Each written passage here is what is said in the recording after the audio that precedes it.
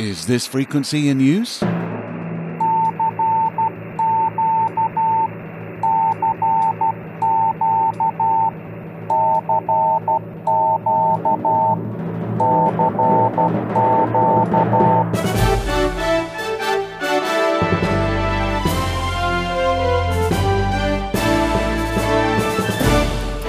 Welcome to Southgate Vibes, a selection of the latest stories direct from Southgate Amateur Radio News.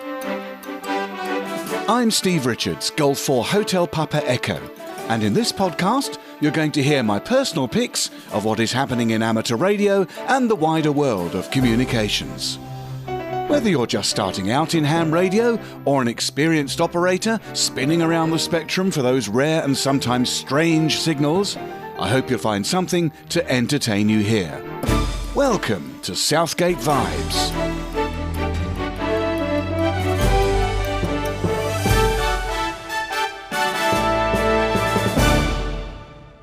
Eyes down, two fat ladies. This is podcast number 88. Well, the usual mixed bag for you, all about radio and related things, and I hope you'll find something of interest. I'm still feeling very smug about working Victor Papa 8 Lima Papa, Bob, on the Falkland Islands a few nights ago. He was a very fine signal on the 20-metre band. It wasn't until after the contact that I realised that it was the very same VP8LP who happened to be talking on air to the BBC Club station in London when he gave news of the Argentine invasion of the islands in 1982.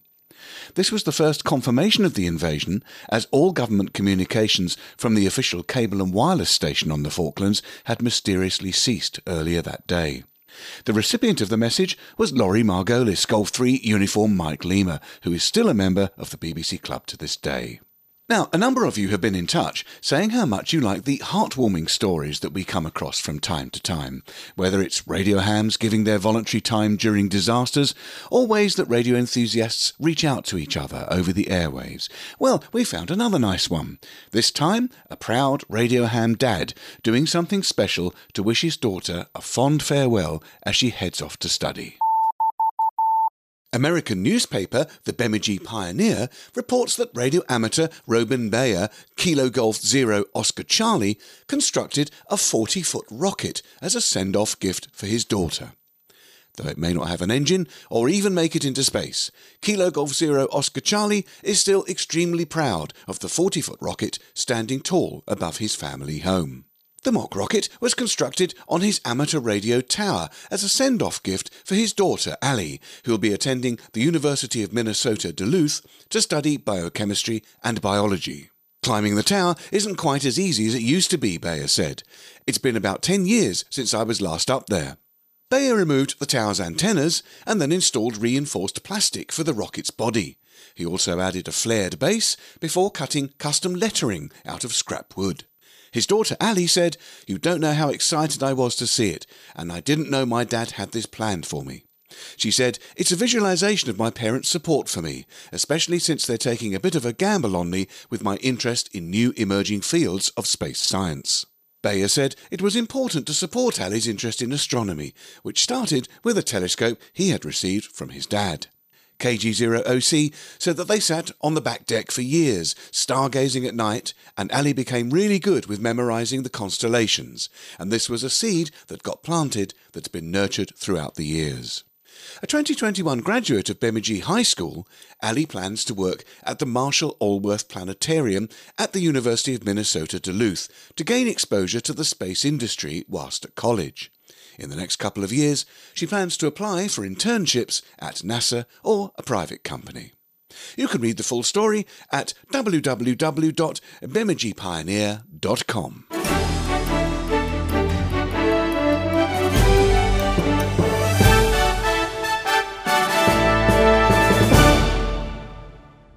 Quite some years ago now, I got quite heavily involved in the amateur radio version of the internet. It's known as AmperNet. This runs in the same way as the internet we know and you possibly love, but the platform for the connection is radio. I had an omnidirectional VHF node, which other amateurs could connect to in order to exchange emails and files, which was supported by a backbone of 3 UHF transceivers and highly directional beam antennas, utilising higher data rates, which joined my station into a chain of similar nodes up and down the country. Well, I no longer live on top of one of the highest hills in my area, so I moved on to other aspects of ham radio. But it's good to hear that AMPERNET is still going from strength to strength in its efforts to educate people in the fascinating and complex world of networking. Since its allocation to amateur radio in 1981, Internet Network 44, known as the AMPERNET, has been used by amateur radio operators to conduct scientific research and to experiment with digital communications over radio, with the goal of advancing the state-of-the-art of amateur radio networking and to educate amateur radio operators in these techniques. Amateur Radio Digital Communications, ARDC, is a non-profit public benefit Californian corporation formed to further these goals. It does so by managing the allocation of network resources, encouraging research and experimentation with networking protocols and equipment, publishing technical articles, and other activities to promote the public good of amateur radio digital communications and related fields.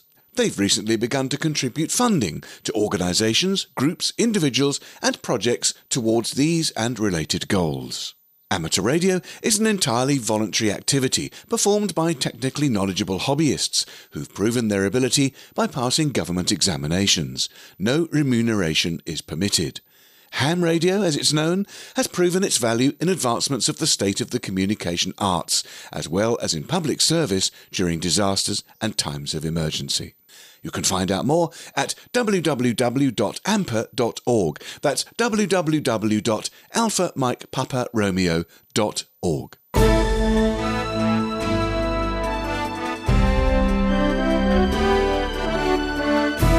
You're listening to Southgate Vibes with me, Steve, G4 Hotel Papa Echo.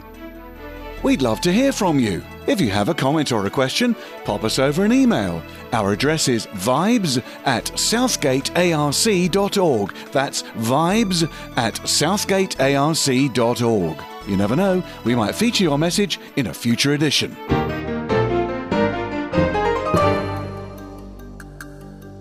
News from the USA now about a wonderful old ship which has recently reached 100 years old.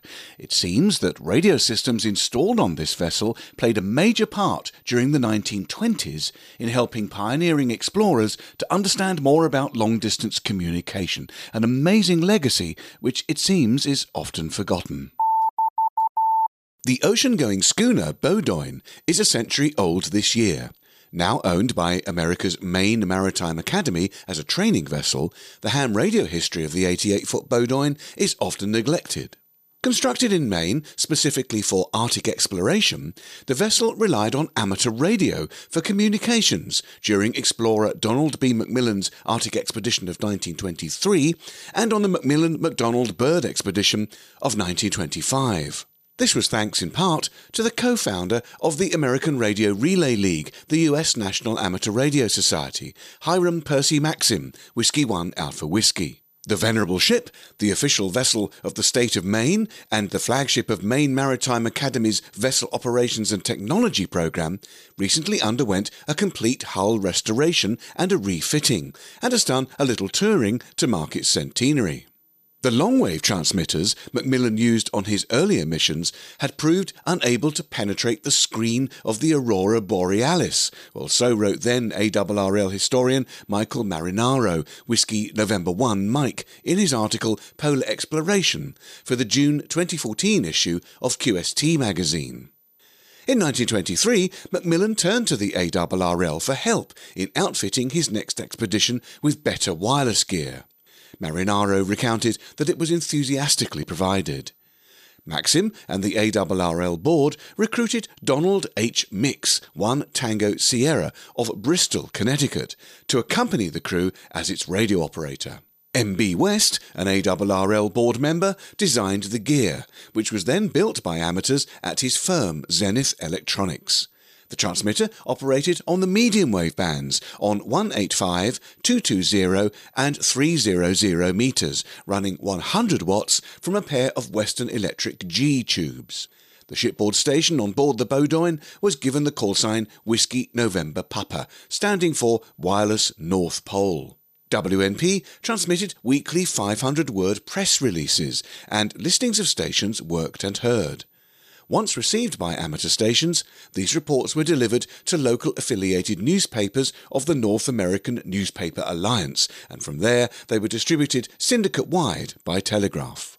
Macmillan's subsequent attempt at the North Pole centred around wireless. The objectives, supported by the Navy and the National Geographic Society, were to determine the full capabilities of radio north of the auroral belt and to explore the northern reaches by air. Indeed, the outstanding accomplishment of the 1925 expedition was in the sphere of radio. Utilising shortwaves, the expedition was in consistent contact with the outside world throughout the journey, to the delight of the amateurs who were able to work them. This phenomenal success proved to the Navy that shortwaves were definitely superior to the long waves and ultra-long waves that the fleet had been using. You are listening to Southgate Vibes with me, Steve, G4 Hotel Papa Echo. It's all about radio and the wider world of communications. I've picked out some of the latest stories from Southgate Amateur Radio News, and you can find a lot more by going to southgatearc.org. And sticking with long-wave signals, we do of course still have many broadcasters who use the band to cover large geographical areas. The Irish broadcaster RTE has a 248-metre tall tower in County Meath, which delivers RTE Radio 1 on longwave. It was erected in 1987 despite protests from local residents. By the way, for you broadcasting history acolytes, you may recall that a radio station called Atlantic 252 came from the same mast. RTE took back over the transmitters in 2002 to provide a service to their expats living in Britain.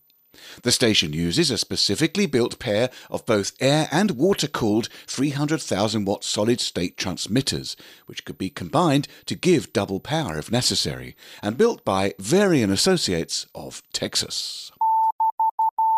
The Irish Radio Transmitters Society reports that Irish broadcaster RTE recently carried out essential maintenance on their long-wave transmitter in Clarkstown, County Meath.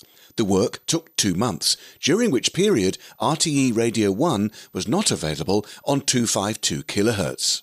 This essential maintenance of the transmitter was due to be carried out in 2020, but was postponed due to COVID-19 restrictions. For the health and safety of those carrying out the works, the transmitter had to be switched off for the maintenance period. Any overhaul has to be completed during the summer months when there's good light and weather conditions. Transmissions commenced once again last Monday with an output power of 500,000 watts during the day and 100,000 watts at night time. During the shutdown, it became possible to receive Radio Algeria, transmitting on the same frequency, with 1.5 million watts during the day and 750,000 watts at night, broadcasting a varied programme. Well, that's it for this time.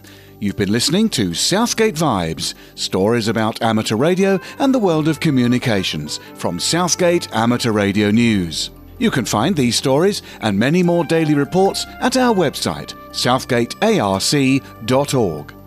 Don't forget, we'd love to hear from you. You can get in touch by sending an email to vibes@southgatearc.org. So until next time, this is Steve Richards, G4 Hotel Papa Echo, signing off and wishing you best 7-3.